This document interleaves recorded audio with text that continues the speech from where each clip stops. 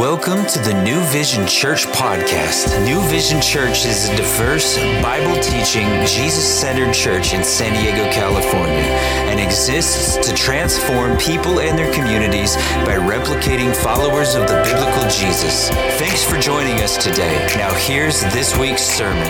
Good to see you online with us as we're going to jump into the message in a moment, but I just got some announcements to make for the body and to the family. Hey guys, we're going to be opening up our doors for Sunday morning service starting November 8th here at the City Heights campus here. We're going to be opening up, so we want to invite you to come out regular time, regular bat channel, regular bat time at 10 o'clock here. So we want to invite you to come. We're also going to be opening up a soft launch on November 6th for the Encanto site on a Friday night. I go there. We are still going to have our evening services on Sunday night at our Lemon Grove site, so that's still available for outdoor services. So I just want to let you know what's going on. But we're also going to be doing a quick little outreach for the Harvest Festival. And really what that is, guys, we're going to do a drive-by Harvest Festival, just really when families come in through their cars to give them some candy for Halloween. Nothing more than that, just keeping it real simple. So if you're interested in wanting to trunk or treat, drive by, set up your cars and do that, reach out to Pastor Sean, and he's online probably right now watching and listening, that you can just tag him, say, I'm interested to decorate my car. We're going to keep it safe, masked up, gloved up, everything's going to be ready, but we just want to be a blessing to the community as we just pass out prepackaged candy for drive-bys that come by for Harvest on Halloween night. So we're asking that you guys would jump on board with that. Also, guys, the week of November 1st through the 6th, prior to opening up, we're going to do a time of prayer and fasting. So we want you to join us for that. So put that on your calendar, as every night we're going to be able to get together online and pray together. And then on a Wednesday night, the 4th, we're going to actually have open up the doors for a night of worship and prayer. You'll hear more as we're going on about that. But I just want to let you know, excited about opening up the doors here. So we'll actually have all three campuses running here at City Heights, Encanto, Lemon Grove. And you can jump in at any of those places, wherever meets your schedule, to be ministered to as we're continuing on. So, hey, we're jumping into 2 Peter chapter 3. So if you have your Bibles at home, 2 Peter chapter 3, looking at verses 14 to 16 this morning. My sermon title is Be Diligent Until His Coming. Be diligent until His coming. If you knew somebody was going to break into your home today, would you be diligent to be watchful? I think that's the problem we're seeing now when we've been on shelter in place with a lot of these UPS and Amazon delivery. What you're finding is people are delivering packages to people's homes, and then what they're discovering is people are going onto their porches and snaking and taking all their delivery packages and things being delivered. So many of the homes now, many of the home buyers are setting up these surveillance cameras, and they're watching for any suspicious activity. That's really what's going on here in 2 Peter chapter 3. Peter is challenging us today to be watchful, because there are people out there like thieves that just want to rob us of God's truth in God's ways. And so he's writing to remind us of very things. We cannot be caught asleep at the wheel. You've heard that phrase before, right? Can't be caught asleep at the wheel. Well, what does that mean? It means that we're to be paying attention to what is important, and that we're to be alert and watchful. Jesus said this in Matthew chapter 24, 42 to 44. It says, watch therefore, for you do not know the hour your Lord is coming. But know this, that if a master of the house has known what hour the thief would come, he would have watched and not allowed his house to be broken into. Therefore, you also be ready. He's challenging you, be ready, for the Son of Man is coming at an hour you do not expect. And so we're going to be looking at that, being diligent in light of his return. As we're beginning to close this book, we have a message today, a message next week, and we'll be done with 2 Peter. But I want us to be mindful that we got to be diligent in light of Christ's coming, to be patient in his return. Realize that some may or may not understand this mystery of his return, but we must understand this. Some might even use it, the things they're learning, for their own selfish gain, as Peter's going to even address some of that. But we want to be able to be challenged in our own walk in light of what our times and things that are going on. Last week we talked about gospel-centered living. We're going to continue a little bit of that thought a little bit this morning as we talk about being diligent. And so let's look at the passage, 2 Peter 3, starting in verse 14. It says, therefore, beloved, looking forward to these things, be diligent to be found by him in peace, without spot and blameless. And consider that the long-suffering of our Lord is salvation, as long as our beloved brother Paul, according to the wisdom given to him, has written to you. as also in all his epistles, speaking in them of these things, in which are some things hard to understand, which untaught and unstable people twist to their own destructions, as they do also the rest of Scripture. Let's pray. Father Heaven, we thank you, Lord, for this morning. We thank you we can jump into your word. Lord, I pray this morning for those that are online that are joining us, Lord, that the reading and the teaching of your word would be empowering. We pray that as we break down the word and we understand it, Lord, you speak to us and bring conviction and transformation. That, Father, you'll equip us to live in these days and these times as we're just being taught through your word. And so I thank you for 2 Peter and all that it's teaching us. This last chapter, we've been looking at the third chapter of his coming. Being ready, being watchful, being diligent, how we live in these times, because we lived in some pretty rough times right now.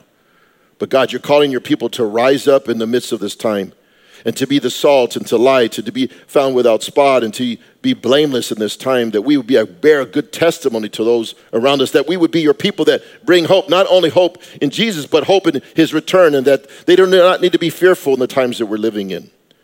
So, Father, we thank you for your word. We thank you for the instruction of your word. We pray these things believing in you. In Jesus' name, amen. We're going to be looking at three things this morning. The first one is this: be diligent in holiness until Christ's coming. We're looking at it in 2 Peter chapter 3, verse 14. Therefore, beloved, look forward to these things. Be diligent to be found in him in peace, without spot and blameless. Now, we know that California is known for its earthquake and its fires. We've been doing some shaking and baking lately, if you've been watching the news and watching all that's going on. And so many people are diligent to be prepared for the earthquakes and the fires by insuring their homes and providing survival kits in case something happens. In fact, you could go online and purchase a survival kit called Angel Stealth Survival that contains 2 people for 144 hours. It'll sustain them, it'll take care of them. And in that kit, they have all these amenities in it. They have water and food and snacks and basic essentials for survival. For the believer, we have a survival kit. It's called faith, complete with the assurance of salvation and God's imputed righteousness. But we also need to be diligent in his coming, and we do that in 2 ways. We're going to be looking at as we look about holiness this morning. See, we have to be, number one, there are 2 things the beloved are dedicated to. 1, diligent expectation. Diligent expectation. Because the word talks about being diligent in this passage. What does the word diligent mean? It's characterized by being steady or earnest or energetic efforts. It means to pursue with persevering attention. In fact, the word diligent is synonymous with the word dedicated or committed. Guys, in light of this gospel-centered living that we talked about last week, we look forward to a bright future. We talked about heaven last week, but Peter is kind of reminding us with that thought as he continues to reflect back on verse 13 to lead us into verse 14. He uses the word looking forward. It means to be in expectation. A strong belief that something will happen. That's what expectation means. That we're anticipating something's going on. You remember that for us that are a little older, they had that commercial, Heinz ketchup commercial, and they sang that song, Anticipation. And they had the picture of the ketchup, and it was burly coming down onto your food. And you're anticipating to get on your food. We're anticipating, expecting God's return at any time. It reminds me of a story about a lawyer. In fact, he was representing this person who was accused of murdering somebody, and he knew there was evidence of that he had committed this murder, but they couldn't find the body. And he knew that he had to bring some reasonable doubt in order to get his client off. And so in the last closing statement, he said this: in 1 minute, the deceased is going to walk through that door. And in expectation, all the jury turned waiting for 1 minute to see who would come through that door. They were anticipating something, but nobody came through that door. And the lawyer said, all I have to do is bring reasonable doubt. And when you were looking at that door, you had some reasonable, because you were expecting somebody to come through the door. And that jury went away and they came back with the verdict, and that verdict was, he's guilty. And the lawyer said, why? How did you come up with that? He goes, because we were looking with expectation, but your client never looked at the door. Look, we are coming with anticipation and expectation at the coming of Christ. And so we have a great expectation of the future. That is our blessed hope. So this gift of this eternal home motivates us to be diligent in consecration. So let's look at this diligent in consecration. I love Eugene Peterson. He's the author of the Message Bible. He wrote this: in our kind of culture, anything, even news about God, can be sold if it is packaged freshly. But when it loses its novelty, it goes in the garbage heap. There is a great market for religious experiences in our world, where there's little enthusiasm for the patient acquisition of virtue, little inclination to sign up for a long apprenticeship in what early generations of Christians called holiness, consecration, holiness. We are to be holy because he is holy. In fact, when you look at this passage, he uses the word diligent, but in the New Living Translation, it translates it to make every effort. And in fact, if you go all the way back to 2 Peter chapter 3, verse 5, remember, he says, give all diligence to make every effort to add to your faith. Remember, we studied the 7 supplements, and we studied that. And he listed that. What he's saying is that we're not to be complacent in these times, that we're to continue to move in these times. As a church, sometimes we're not here to manage the church, we're here to move the church. And he's saying the same thing. We can't be complacent in the times that we're living. In light of his return, we cannot be complacent as a church. But we have to understand there's a collaboration with God. He has given us everything we need for godliness, but we need to utilize the power, and we need to exercise his power. Let me give you an example of how this works. In Colossians, the first chapter, Paul shares some things with us. And he says this, that we have been given the riches of his glory, Christ in you. That's the power that God has given him by his Spirit to live in us. That's the power we have. But in verse 29, it says something very interesting. In Colossians 1:29, it says, to this end I also labor, striving according to his working, which works in me mightily. Though Paul had the power of God and everything he needed for godliness, there was a labor that took place. He was laboring, he's striving but as he's working, God is working through him, and they're collaborating together. Guys, this walk does have some effort. This walk does need to put in some work. This walk does need to be able to be laborious in exercising our faith. We need to be involved with that.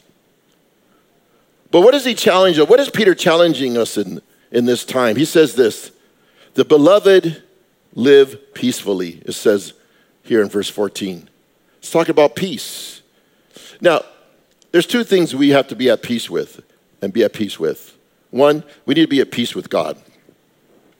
By faith, we've been justified, and by faith, we've been acquitted of all our sin. And then there's a sanctification process, and then there's a glorification process that all comes through Christ and faith. We meet him, he accepts us, he keeps cleansing us, and ultimately we'll be him with a new body. That's the glorification. But before that whole process, the Bible says that we were enemies of God, that we are at war with him. In Romans chapter 5:10 says, for when we were enemies, we were reconciled to God through the death of his son. So prior to the reconciliation process, we were his enemy. We were at war with him. We disagreed with him. Jesus said, you're either for me or you're against me. You're either in or you're out. But apart from Christ, we're far from Christ. We're alienated from Christ, and we're at war with him. But we know that Jesus is the peacemaker. And by faith, we make peace with God. When we come to faith, we no longer are his enemy, but now his friend. We are no longer his enemy, but now we're a part of his family. And in fact, in Romans 5:1, it says, having been justified by faith, we have peace with God through our Lord Jesus Christ. So what is Peter? He's getting us back to the fact that we have to make peace with God. If we want peace in our life in the midst of this time and upheaval and craziness and COVID and all that's going on and people find unrest, the peace only comes first when we have peace with God. When we build that relationship with God. We'll have peace of heart and peace of mind. And we find that in Jesus. But he's building this vertical relationship first. But then he turns around and says you have to have peace with one another, right? We have to be at peace with our brothers and sisters. In fact, Jesus, speaking on the Sermon on the Mount in Matthew chapter 5, verse 9, he shares this kingdom quality. He says, blessed or happy are the peacemakers, for they shall be called the sons of God. A peacemaker is part of our identity of being a part of his family, and it's associated with being a part of his family. That's kingdom living. We want to be peacemakers. In fact, us being peacemakers builds a great testimony to the unbelieving world, and it says they'll know that you love one another and you're followers of Jesus as you love one another. You're disciples if you love one another.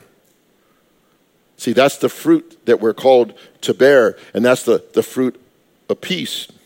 But what is the significance of the peace? Because every believer will stand before Christ at the judgment seat. We only have to turn to 2 Corinthians chapter 5, verses 9 and 10. And peace comes when we have assurance of our salvation. When we have assurance of our salvation, we find peace. But it says in verse 9 and 10, it says this, therefore we make it our aim, our purpose, our goal, whether present or absent, to be well-pleasing to him. There's the holiness. There's the peace. We're going to get into there's the conduct. For when we must all appear before the judgment seat of Christ. All appear. Now, this is specifically for the believer, for those that put our faith. And it says this, that each one may receive the things done in the body according to what he has done, whether good or bad. So the first thing, we're going to stand before God. The Bible says the judgment begins in the household of God. We're going to stand before God, and I hope that we have made peace with God and have made peace with one another. But he also challenged us, Peter also challenged us, not only to make peace with God with one another, that we're to be the beloved that live above reproach. He talks about this. It says that we are found by him without spot and blameless. Without spot and blameless. I believe these are play-on words by the Apostle Peter. Why? Because in the Old Testament, animals that were sacrificed needed to be without spot or blemish. We know that Christ was our sacrificial lamb, and he described as a lamb in 1 Peter 1, 18 and 19. It says this, knowing that you were not redeemed with the corruptible things like silver and gold. God did not purchase you with human and carnal things. He did not he did not purchase you with silver or gold, but for aimless conduct received by the traditions of your father, but with the precious blood of Christ. Here it is, as a lamb without blemish and without spot. Jesus was the perfect sacrifice to cover our mistakes and our blemishes and our spots and our imperfections and our vices and our shortcomings. We are his sheep, and we are called to be a living sacrifice by the renewing of our mind and by the way we change our thinking. This is not calling us to be perfect people. John writes, if we confess our sins, he's faithful and just to cleanse us of our sins and forgive us our sins and cleanse us from all unrighteousness. And so he provides a means by confession when we fall short. So we're not perfect, but we have a process to stay right with God. We have been given a means by which we can be found blameless and without spot. What does it mean to be without spot or blameless? It's interesting. He's contrasting the false teachers and prophets in 2 Peter chapter 2, which he called them and described them as spots and blemishes, these false teachers and false prophets. But he says that we're to be blameless and without spot. Without spot means to be unsoiled. We're to have a spotless character. Think about Daniel in the Old Testament when they wanted to find some dirt on him. When they made this law and they could find something, they couldn't because he was without spot. And then they said, uses the word blameless here. That means without rebuke, without correction. You have to have a blameless reputation. What are you known for? What's your reputation out there? What do people say about you? Is it blameless? You know, is it something that you're described of? I know a lot of times people have street names, right? And these street names are out there that describes who they are. I remember many years ago, I was working on the streets and doing a lot of ministry with kids and homeless kids on the street. And there was one young lady that was out there. We kept ministering to her, and her street name was called Trouble. She had this idea placed on her. She was called Trouble, and that's what we knew. And that's the only name I knew her by. And people kept calling her Trouble because that was her street name. She began to live out the very identity of what she was called like. What's your reputation? Are we the children of God? Are we sons and daughters of the King? And we're to live like that very thing. Paul commands young Timothy how to live without spot and to be blameless. He says this, pursue righteousness, godliness, faith, love, patience, gentleness, that you keep this commandment without spot Blameless until our Lord Jesus Christ appearing. Look at that list he gives. Pursue righteousness. Live righteously, right? Godliness, piety, purity in our worship. I talked about that last week. Our faith, how do we overcome the world? Even our faith. Love, it's all covered in love. Love covers a multitude of sin. Patience and long-suffering, being patient with one another. Gentleness and kind and merciful. We do this until his coming. We know that maybe this morning you're hearing this message and maybe you're feeling a little unrest and a lack of peace. Maybe you're struggling with that right now. Maybe you're feeling that because you haven't surrendered yourself to God, or maybe there's things in your life you haven't surrendered fully to God. Listen, God has given you a conscience. It's not the little cricket in Disneyland. It's not Jiminy Cricket, it's a conscience. This conscience is something done by the Holy Spirit who brings conviction on us. He wants to bring about change. It's the work of the Holy Spirit speaking. And the Holy Spirit might just be speaking with you this morning about this unrest in your heart and in your soul. What he's doing is he's calling you home. He's calling you to a relationship with Christ. The Holy Spirit is drawing you in. Don't ignore the call. Your unrest comes because of unreconciled differences maybe between you and God, or even you and others. Make peace now, for today is the day of salvation. I'm reminded of 1 John chapter 2, verse 28. Little children, abide in him. We talked about abiding last week. Abide in him, that when he appears, we may have confidence and not be ashamed before him at his coming. Guys, we're to walk with peace, without spot and blameless, recognizing his return is coming, being ready, being watchful, being holy. So when he comes, he's going to find us pure. And we can have confidence of that. We don't have to be ashamed of it as when his appearance comes. But here's the second thing. Being diligent in patience until Christ's coming. 2 Peter chapter 3, verse 15. It says this, and consider that the long suffering or the patience of our Lord is salvation. As also our beloved brother Paul, according to the wisdom given to him, has written to you. We know that patience is a fruit of the Spirit. And we know that, a lot of us are hesitant to ask about patience because sometimes patience comes by trials and tribulations here. But we know that we need to be patient with one another. That's very relational. We need to be patient with our kids. We need to be patient with our spouses. We need to be patient with people that we work with. Patience with one another. We know that love is patient. Consider Jesus' patience in light of his coming. Right? Peter is reminding us of his previous thoughts in verse 9. Remember verse 9, we spoke about this. The Lord is not slack concerning his promises, as some count slackness, but is long-suffering toward us, not willing that any should perish, but that all should come to repentance. See, he hasn't come back because this is still the time for many to come to faith. Because Jesus' delay in his return is for our benefit and for the benefit of those around us. It allows many to make peace with God in this season. That's why he hasn't come. And God's patience is an example for our patience, right? Christ's patience for us as individuals to come to repentance. He's patient because he wants people to come to know him. And in that knowing, they come to a change of mind regarding their relationship with Christ. Church, you need to be praying right now. Be praying that as those online that haven't come to a relationship will have a change of their thinking, a change of how they see things, and they would have this relationship to get peace with God. It says the Lord is salvation. The Lord is salvation. In this season, we're called to fulfill the Great Commission to go make disciples of all nations, baptize them in the Father and Son and the Holy Spirit, and teach them to obey all things until I return. I'll be with you unto the end of the age. What was the role of Jesus? Jesus, if the Lord is salvation, Jesus is the mediator between God and man. For there is no one God and one mediator between God and man, the man Christ Jesus. 1 Timothy 2:5. Guys, when we become a new creation in Christ by faith in Christ, he is the door that opens. He is the door to heaven. He is the mediator, Jesus. He is the proclamation of the gospel that Jesus is the bridge between man and God. And so this season is the Lord of salvation. This is the season for that. For us to outreach, for us to tell, for us to share, for us to love on those outside. But also, Peter encourages patience through Paul's written epistles. We see that here in the passage. Looking back at Peter's calling Paul a beloved brother and referring to his writings. Peter loved Paul. He loved him so much. They had this great relationship. They were co-laborers in the ministries. They served Jesus together. It doesn't mean that they didn't have their issues, and it doesn't mean that they didn't have their conflicts, but they were patient with one another, right? We know that Paul was called to minister to the Gentiles, and Peter was called to minister to the Jews.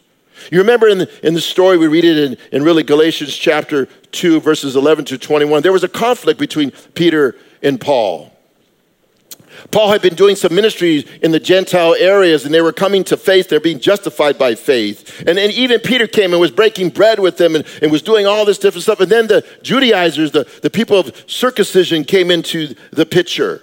And what they said was, oh, for them to be Christians, they had to be circumcised and then become a Christian. It's like they had to become Jewish in order to become saved. They had to jump through these hoops in order to come to salvation. And when these Judaizers came, Peter was breaking meal with the Gentiles, and then he stepped away for a moment because he was trying to get away from that. So he got afraid of what these Judaizers were thinking about him. In fact, when he pulled away, it even stumbled Barnabas in that his example stumbled another brother. And Paul confronts them about his actions. They had their moments and issues. But we see here in the writings, they resolved a lot of that because Peter has great affection for Paul. Listen, the church isn't perfect, but God uses imperfect people to build his kingdom. I'm not claiming to be perfect, and I don't want us to understand that we're trying to grow in our relationship with God, to hold each other accountable and be loving to one another.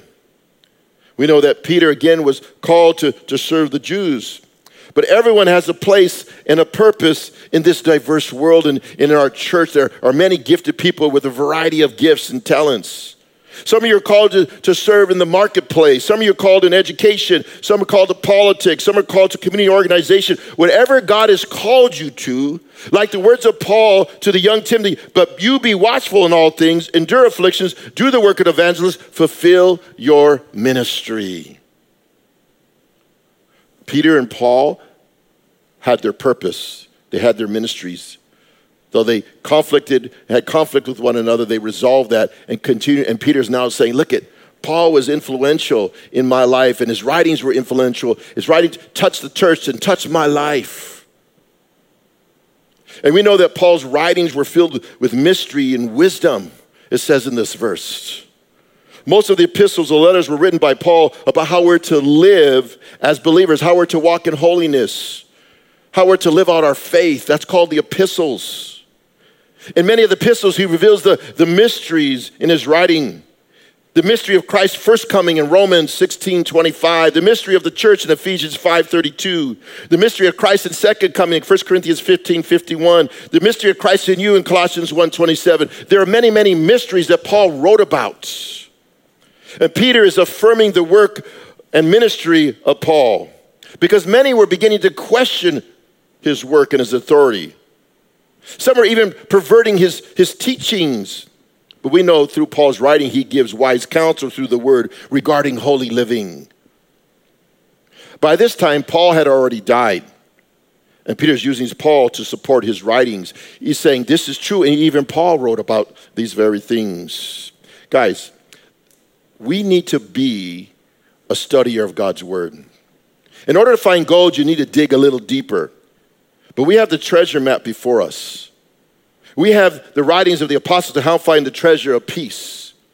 We have this map right here. If we dig into it a little bit, we'll be able to find peace and be able to find the riches of faith. Peter understood that, and he gleaned off the writings of the apostle Paul. And we've been given his epistles to glean off the writings of the many of the apostles in our lives. Paul and Peter and John, even the Gospels, Matthew, Mark, Luke, and John. We read them that we might find great riches because our holy habitation is built on the foundations of the apostles and the prophet, Jesus Christ himself being the chief cornerstone. We're building our faith. We're being patient. The word is instructing us how to be patient with one another. And lastly, the third thing, guys, this morning, it says, be diligent with the mystery of his words. 2 Peter 3:16 says this, as also in his epistle, speaking in them of these things, in which are some things hard to understand, which untaught and unstable people twist to their own destructions, as they do also the rest of the scriptures. When you go to a foreign country or a foreign land, it's very difficult to understand the language or even the culture of that country. When I went to Ethiopia with Pastor Marcos, I didn't know much of the culture. I didn't know much about the language. So it took me several times to travel there and pick up on some of the language and the words and the culture and how they shook hands and how they greeted one another. You know what? The Word of God can be just like that for some. It is written in a different time with a Middle Eastern culture and a language. And we have to spend some time in it and study in order to get acquainted with the culture and the language. It's like going to another country and you're going to China and you don't speak Chinese, right? Sometimes you'll read the word and you might feel like that, but I want to encourage you to keep reading and to keep investing. We know that the writings of the scriptures can be difficult to understand. And it takes time for us to understand God's word. It takes a lifetime. Guys, I've been walking in this walk for a while and I still don't understand a lot of things, and I'm still reading. So don't be discouraged if you don't understand, because it just takes a lifetime to learn. His word is interconnected between the Old Testament and New Testament. And to understand the scriptures, you need to read the whole scriptures, study the whole Bible. That's why the Old Testament is often quoted in the New Testament. That's why the psalmist writes in Psalm 119:27, help me understand the meaning of your commandments, and I will meditate on your wonderful deeds. You're asking God to open up your eyes and your heart when you read, and when you open up, pray to him and say, God, give me understanding of your word. We know that God's word is inspired. We know they were written by men moved along by the Holy Spirit. We read that in 2 Peter chapter 1, verse 21. We know that the apostle Peter walked with Jesus, was trained by Jesus, and we know that Paul met Jesus on the road to Damascus and was later set apart and taught by Christ, as he writes in Galatians 1:12, for I've neither received it from man, nor was I taught it, but it came through the revelation of Jesus Christ. The revelation of Jesus Christ. God's ministry will be revealed as we spend time with him. The more time you spend, the more understanding, the more wisdom. You're depositing wisdom of the writings of our saints of old. It's like sitting with a friend who's been in the ministry a long time, and I often do that. When I want to learn things, I want to hang out with people a little brighter than me, a little smarter than me. I've been in this a little longer than me to glean the wisdom from them and their understanding of scriptures, because iron sharpens iron. Brothers and sisters, we got to be in community with one another so we can grow together. But we know that Peter gives a warning. He gives a warning in verse 16. That the writings of the scriptures, if not interpreted correctly, can be destructive. And Peter gave a full discourse of this in chapter 2 about false teachers and false prophets. But this chapter opens up with what? Right away, it opens up with revealing scoffers and in the last day questioning the coming of Christ. They were questioning that it had already come and people were being fearful and they were finding unrest. But we know throughout the first century, there were a lot of issues of false teachings that were going on. Paul and Peter had to address multiple issues regarding the misinterpretation of scriptures. Many questioned the justification by faith and the work of grace, and so they confronted the circumcision group. In fact, that circumcision group was described as dogs and evil workers because they were twisting the scriptures. It was getting very legalistic and putting the heaviness on the new converts, these Gentile converts. Paul challenged their thinking as it relates to grace, that many thought they could live any way they want because of grace. But Paul writes in Romans 6:1-2, what shall we say then? Shall we continue to sin that grace may abound? Certainly not. How shall we who died to sin live any longer? He was confronting the issue, saying, just because you have grace doesn't mean you could do whatever you want to do and live any way you want to live. Just because I have car insurance doesn't mean I can play smash up derby on the road. That car insurance is there to protect me from my mistakes, just like grace is there for the safety net when I fall. That's what it is. But people were perverting that teaching for their own selfish purpose to live any way they wanted to live. See, Paul and Peter and many of the writings were dealing with some of those issues. But Peter is very mindful of those who want to defund hope by questioning Christ's return. He calls these individuals untaught or unstable people. The New Living Translation says they were ignorant and unstable. And what did they do? They twisted God's word or distorted the truth. They were misleading people for their own selfish gain. In fact, the word twist has a more intense meaning. It means to torture on a rack or to pervert. Some will take the verses out of context for their own selfish gain, and many heresies and perversions of teachings of these scriptures by taking them out of place. These false teachers were perverting the very words of God. They were torturing the very words of God. That's why Peter gave warning of wolves, and Paul gave warning of wolves who will creep into the church, not sparing the flock, speaking perverse things and drawing the disciples away. We read that in Acts chapter 20. Prior to going to Rome and prior to die, he says, listen, it's going to happen in the church. Be careful. These individuals will be damned, and they will face their own destruction. He gives warning to that. I know women. I'm going to challenge the women that are been on the women's Bible study. I know you're studying the book of Jude. Jude is one of the hardest books to study.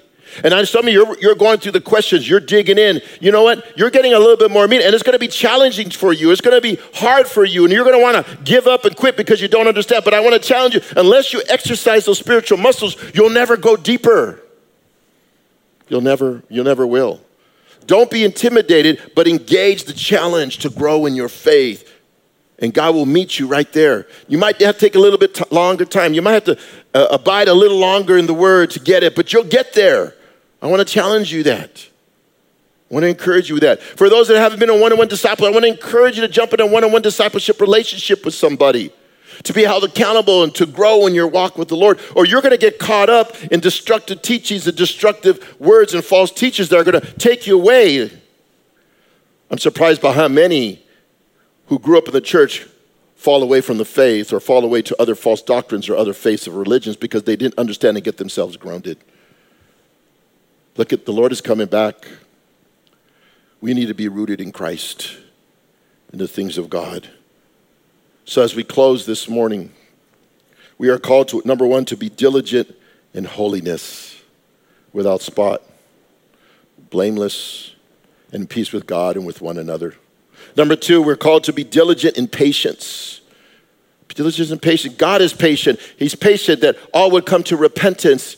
But then we're patient with one another, and we see each other like Peter saw Paul as a beloved brother. We see each other as beloved brothers and sisters, being patient with one another in this time in light of his coming. And thirdly, we're called to be diligent with the mystery of God's word. That we're to invest in it and to grow in it.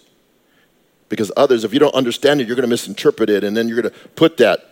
It's like a young believer who just starts using the word. He has a little knife that doesn't know how to use, like a kid with a knife that he doesn't know how to use it. He's going to cut some people. He's going to hurt some people. We need to know how to use the word correctly, to study it, to show ourselves approved. And so this is my challenge to you this morning, and Peter's challenge to us this morning through his word. Guys, abide in it and rest in it. Jesus is coming back soon. Maranatha, the Lord cometh. And so my challenge to you, for those who are online, maybe if you haven't committed yourself to Christ, I just give you a moment to think about that. Maybe you're finding a little unrest in your heart. Maybe you haven't been able to have peace in your heart, a peace of your heart and peace of your mind. But that peace only comes through the peacemaker, which is Jesus. And so this morning, if you want to get right with God and have peace with God, you just got to come before him and pray this. Just say, dear Jesus, thank you for this morning. Thank you that I've heard your word. And thank you that you touched my heart. And I pray now I come to you because I have a restless heart. And I ask, I need a peaceful heart. And so I come and I confess that I've fallen short. And that, God, you came to pay through the cross by dying and raising again to forgive me of my sins and my shortcomings. I receive you by faith. And I ask that your Holy Spirit would come in and fill me. That, God, I want to be at peace with you and at peace with one another. I receive this by faith. I thank you now in Jesus' name. If maybe you said that prayer this morning, then I want to encourage you, just take a note that we can follow up with you this week. I want to talk to you about that, get you plugged in, maybe get you something you can learn and grow a little bit more in that so we can follow up. But understand this, we live in some troubled times and we need the peacemaker. And so we're to be diligent in light of his coming and in light of his return. Amen. Guys, bless you, brothers and sisters. Hope to see you tonight as we're going to be gathering, continue studying the book of Mark, and now we're going to break bread. Thanks again for joining us. Contact us or learn more at our website, newvision.city. See you next time.